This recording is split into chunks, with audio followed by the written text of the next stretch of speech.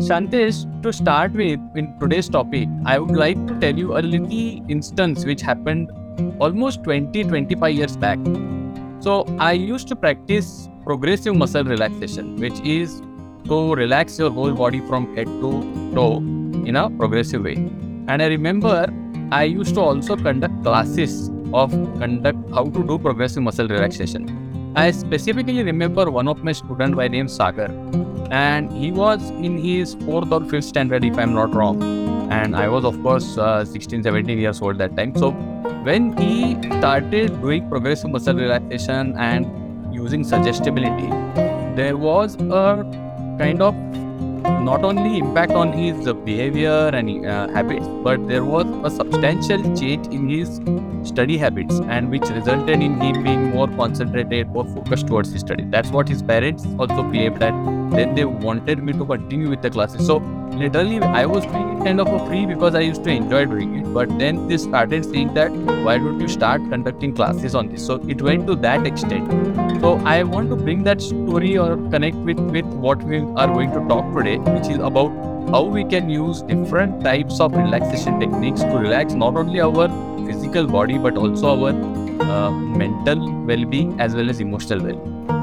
Yeah, and what is this progressive muscle relaxation? Because even on the surface, while I know about it, having read about it, I've never practiced it myself, neither I know in depth about it or the benefits of it.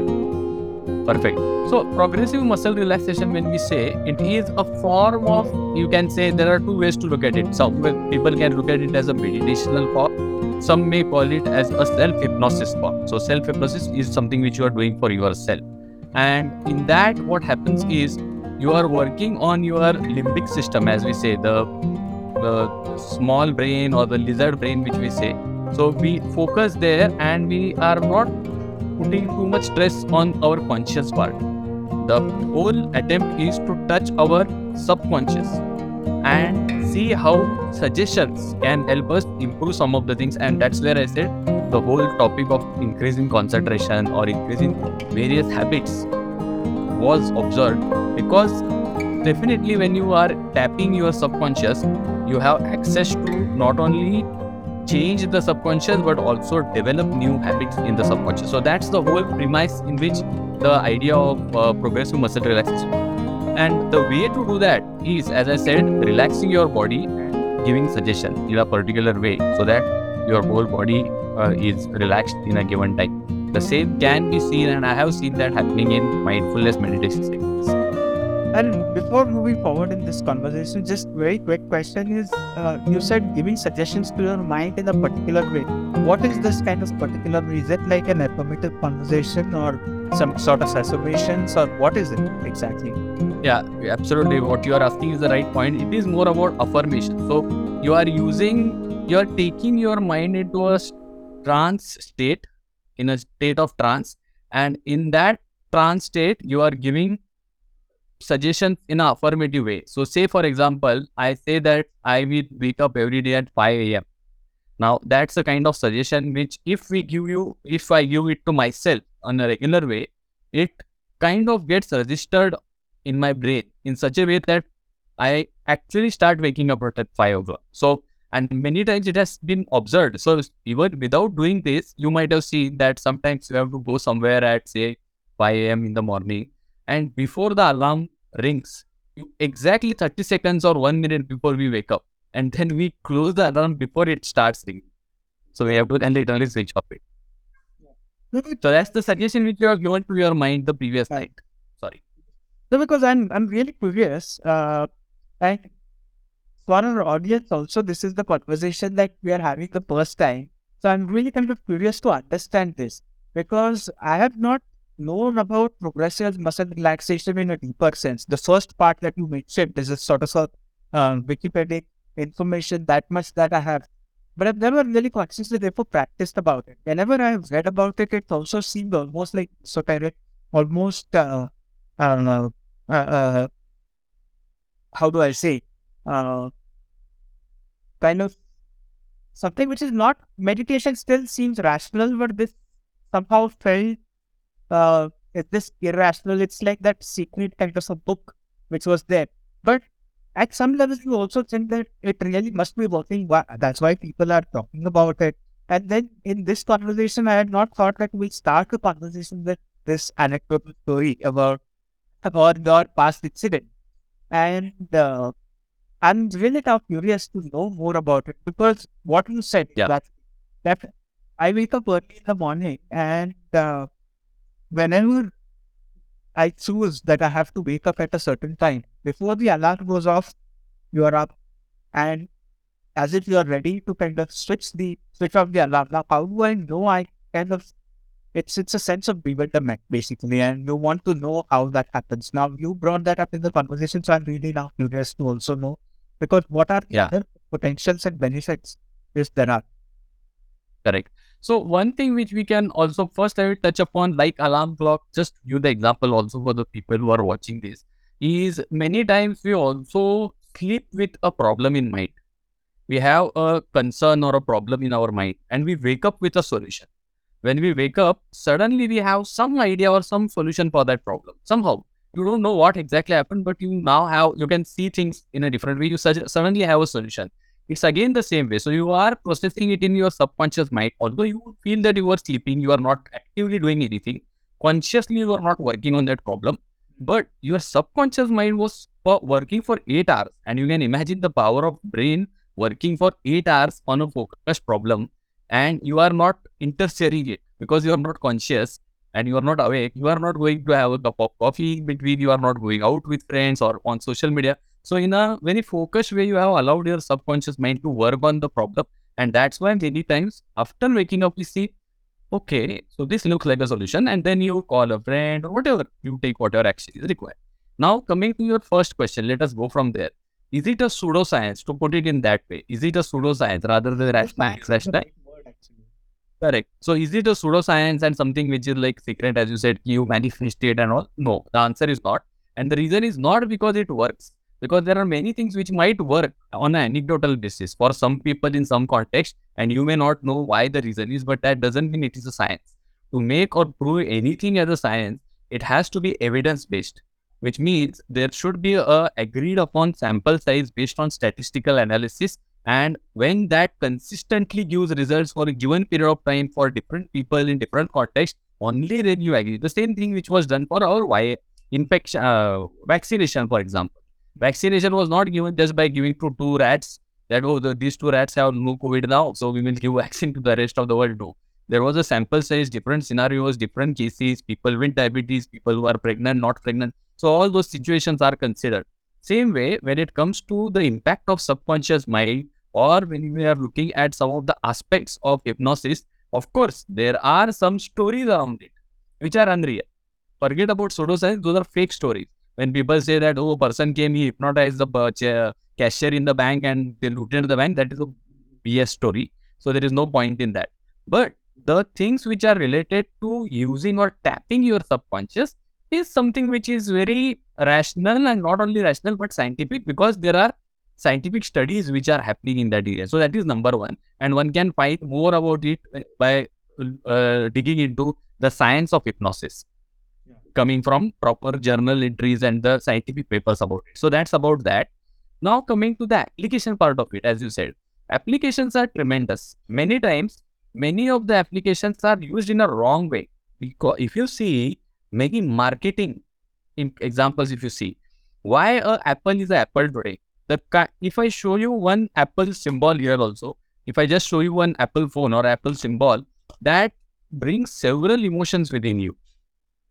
And there is a connection between that brand or a product with the association which you have with that. And that makes you pay hundreds and thousands and lakhs of rupees. And the joke goes that to buy the Apple phone, people sell their kidneys, kind of. Why is it that case? Because somewhere in marketing, this is used in a very powerful way. So the impact of subconscious, tapping your subconscious, is done in marketing for sure. It is also used by many politicians and many other influencers. So the reason why we get influenced by many of the politicians, and irrespective of what ideology they are, but we get influenced by their public speaking skills. If you see, many of the public speakers have used it, knowingly, unknowingly. I'm not saying that they are intentionally using it. They might be unintentionally talking. They think that that is their speaking style. But unintentionally they are causing that impact on your mind, and that definitely works. So there are multiple applications which, if done in a conscious and with a good intention, can be very helpful. And our today's topic, now we come to the core of the topic, because we've kind of digressed a lot while we are holding on to that topic. There are many other ways in which we also can bring a sense of sort of anchoring. And I would use the word anchoring because then it has no uh, uh, sort of connotation or an inclination. And therefore, you can look at various ways. For somebody, it could be meditation. For somebody else, it could be spirituality. For somebody, it could be just cleaning your car or filing the furniture while working on it. For somebody else, it could be going to a temple and chanting. And it can work in completely different dimensions. And these are completely sort of unrelated activities. But when your mind is engrossed into the right now, that's the common parameter that has been there. One. Two, there has been enough research being done about mindfulness through various techniques, but the result has been more or less the same, where essentially you are practicing mindfulness, be it, by meditating or be it by chanting, like I said, or through any other means. But in your day-to-day living, when you bring that, there is a sense of satisfaction. The third aspect, and the far more important aspect than just a research on sample size, is the quality of life, the quality of your day-to-day living experience is altered. You can see a difference in yourself. So forget about all the, experiments and research is being done. But if in your own experience, if there is an impact, if there is a positive sort of a impact that is being created, then how does it happen? Why is it necessary? And how can we really inculcate that into our lifestyle? Bringing it once is not the solution. Inculcating it and making it part of a lifestyle becomes vital. Yeah. So what is it that is causing the positive impact is a very interesting question, and many people have different ways of looking at it. So my take on that is, as I said, when we are tapping on the subconscious mind, it gives you two, three things. One is what we do in mindfulness also, we bring our attention to one particular point. So what we are doing is we are reducing the chaos around various things. The other thing which is very interesting in mindfulness, and which is kind of, in a way, in a thoughtless state, we talk about, but then we are again thoughtful about it. So which means we are watching or observing our thoughts. And when we are observing our thoughts, the very interesting thing which happens is many of the labels which we have attached to ourselves and our situations, we can see that those are labels. And I think that is a very powerful, or you can say, insight or perspective when we are doing mindfulness. Because when I am seeing that I am angry, then am I angry, or I can see my anger? The moment I see my anger, then I can differentiate between anger and me. And that itself is a very powerful distinction, because when I can differentiate between myself and my anger, because otherwise I'm mixing two things. I am calling myself angry. I'm thinking I am angry. Whereas the moment one can see that, one can clearly distinguish between anger and oneself. So then you realize that you are not angry. True. That's a very important way to look at life, because we a lot of times casually in our language use this, that I am angry. Like, let's say that, or I am irritated. That I am not irritated. But we don't realize what we are implying, that I am getting irritated is a different thing from I am irritated. I am getting anger is a different thing versus I am angry. But that's one part of it. The other part of it also, which came to my mind when we were discussing, is the other day I was having a headache. So I was not obviously saying I am headache. I was saying I'm having a headache. So I was detaching my headaches from that. But what was happening while even I was detaching the headache from that? I was bringing the past experience of my headache. I was bringing that and thinking where the headache start from. So I have not got proper sleep. I had an extra cup of coffee. All those reasons were only reinforcing my headache. And therefore, I was getting a headache, which was maybe the actual pain level was this, but it was getting amplified by another this. And so you were adding up to that. And that a lot of times we do without realizing, without kind of understanding that we are actually burdening our own situation. We are adding up to our problems. Absolutely. No, that's a very valid point. And I think many a times it resides in language. And that is why if you see certain aspects of relaxation, as we are talking today about it, is also connected with language and is very powerfully used in techniques like neuro-linguistic programming. So there, the use of language and programming for our neural system is connected in concepts like NLP. But you are right there. And there it is clearly observed how the use of language can actually impact your body, and actually your physical state can impact your mental state. The moment if I'm sitting like this, I'm actually giving a message to my brain and my system that I am exhausted. But the moment I sit straight and I change my posture, it also change my state of mind. So that's a clear connection, and same applies with language also, as I said. But how do we train ourselves to really observe that? That's a very important thing, because while, let's say, this conversation brings you an awareness that a posture change may happen, you may not observe it on day-to-day basis, or you may not be able to observe it immediately. That there is a change being happening when you sit like this, you are kind of lethargic and you feel dull.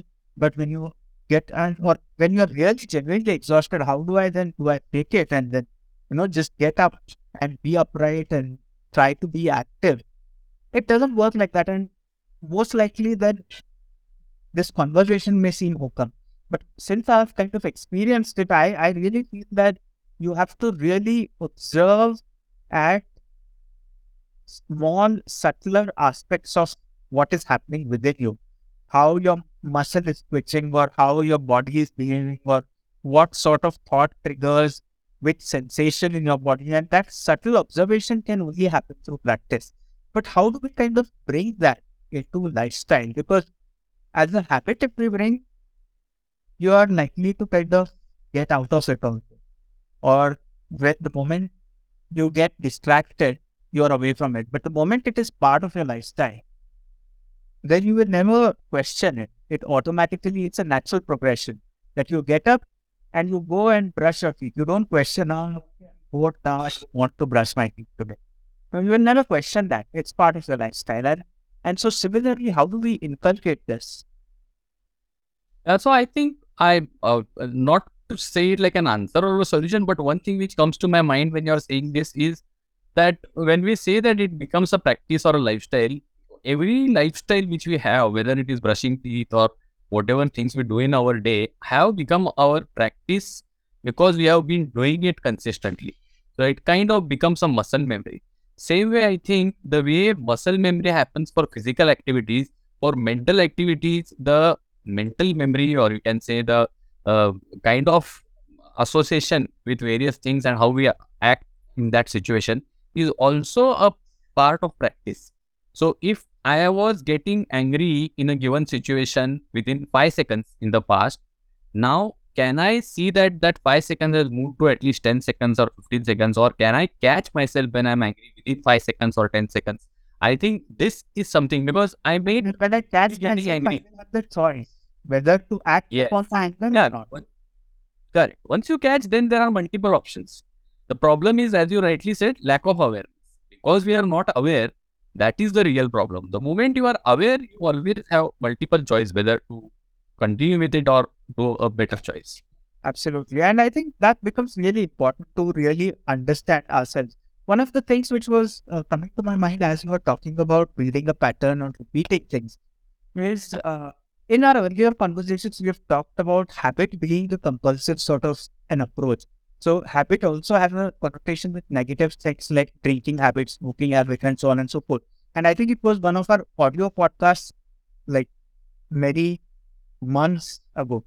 But what comes to my mind is even when you make it a lifestyle, to brushing your teeth became a lifestyle after a point, but you had to be habituated to first do that in the morning. For me personally, when I started meditating, and I'm a very rational person, so I needed meditation because I was kind of losing calmness with it and I was losing balance and composure. and that was really taking a toll on my mental health. So I started meditating Sapri, where I had taken up meditation. They instructed that for the next 1.5 months, you just practice without questioning. And for a rational person not to question and then do that meditation was very difficult and challenging. But okay, something had clicked there in those 3-4 days workshops, so let's do it. When I did that for 45 days, it was working. And again, for a rational mind, it was becoming very difficult for me to comprehend what is actually that is working, what is it that is not working. But having said that, I thought, okay, let me keep that aside for a while. When it is working, why question? And just keep doing it. Today, I'm at a stage where I'm in mood, no mood. Sometimes you feel great about meditating. Sometimes you really kind of feel, because depending on the quality of sleep that you've had probably the previous night, the quality of meditation also is enhanced or deteriorated. And regardless of that, you don't question the act of meditation. That you just get up, come out, sit, meditate for whatever time that you have kind of given for yourself, and you get up and energize and go up. You don't question that. So for inculcating that into lifestyle, first I had to bring to a habit cycle as well. So for our audience, I would like to bring whatever you're following or whatever way you want to bring calmness within you. Be it through chanting, be it through going to a temple, be it through engrossing yourself into work or cleaning your car or watering your plants, or be it through journaling, meditation, whatever works. And if you want to start now, first consider building a strong habit around. And while it might seem compulsive, while it might have a negative connotation, I really think that over a period of time, and you don't know at what point, but it slowly transitions from habit into your lifestyle. And you start seeing the benefits of that. And you start becoming subtler and subtler about looking and observing yourself through that. So that's part from my side. Prasanna, any closing comments on your side before we complete the conversation? No, I would like to reinforce your point. I think every one of us has an opportunity to start, and ultimately it comes to awareness. And I would also not go into that conversation of whether it is a good meditation or bad meditation, because even a bad meditation, if you are aware, then you have done your part. So I think and that was very difficult for me, to be very honest. As you said, in the initial days of meditation, I was finding that the disturbances, the noise around, it is not happening in the right way. The right way to meditate was something which was bothering me. But when I started seeing that botheration, that itself is meditation. It took me some time to find out that, but then I realized that observing those disturbances, those distractions, those botherations, I think that itself is meditation. The rest all, I think, falls in place. So I agree with the same point as you said. Getting started with whatever form of relaxation one likes is the right way to begin. Absolutely. And we can complete our conversation with this story which I heard, I think, in one of the videos of Sadhguru, which was very interesting, that there are these two meditators, both of them want to smoke up also. So they go and ask their teacher, and so one person, the teacher goes and asks the teacher that, can I smoke while I'm meditating? And the teacher says no, and he sees the other guy, and the other guy is smoking. He said, what did you do? I asked, can I meditate while I'm smoking? And the teacher said yes. So you can really find balance even in the activities that you're doing while you're doing. And essentially, I think that is something which we will have to look at. At that note, I think we can complete our conversation for today. Thank you so much for listening.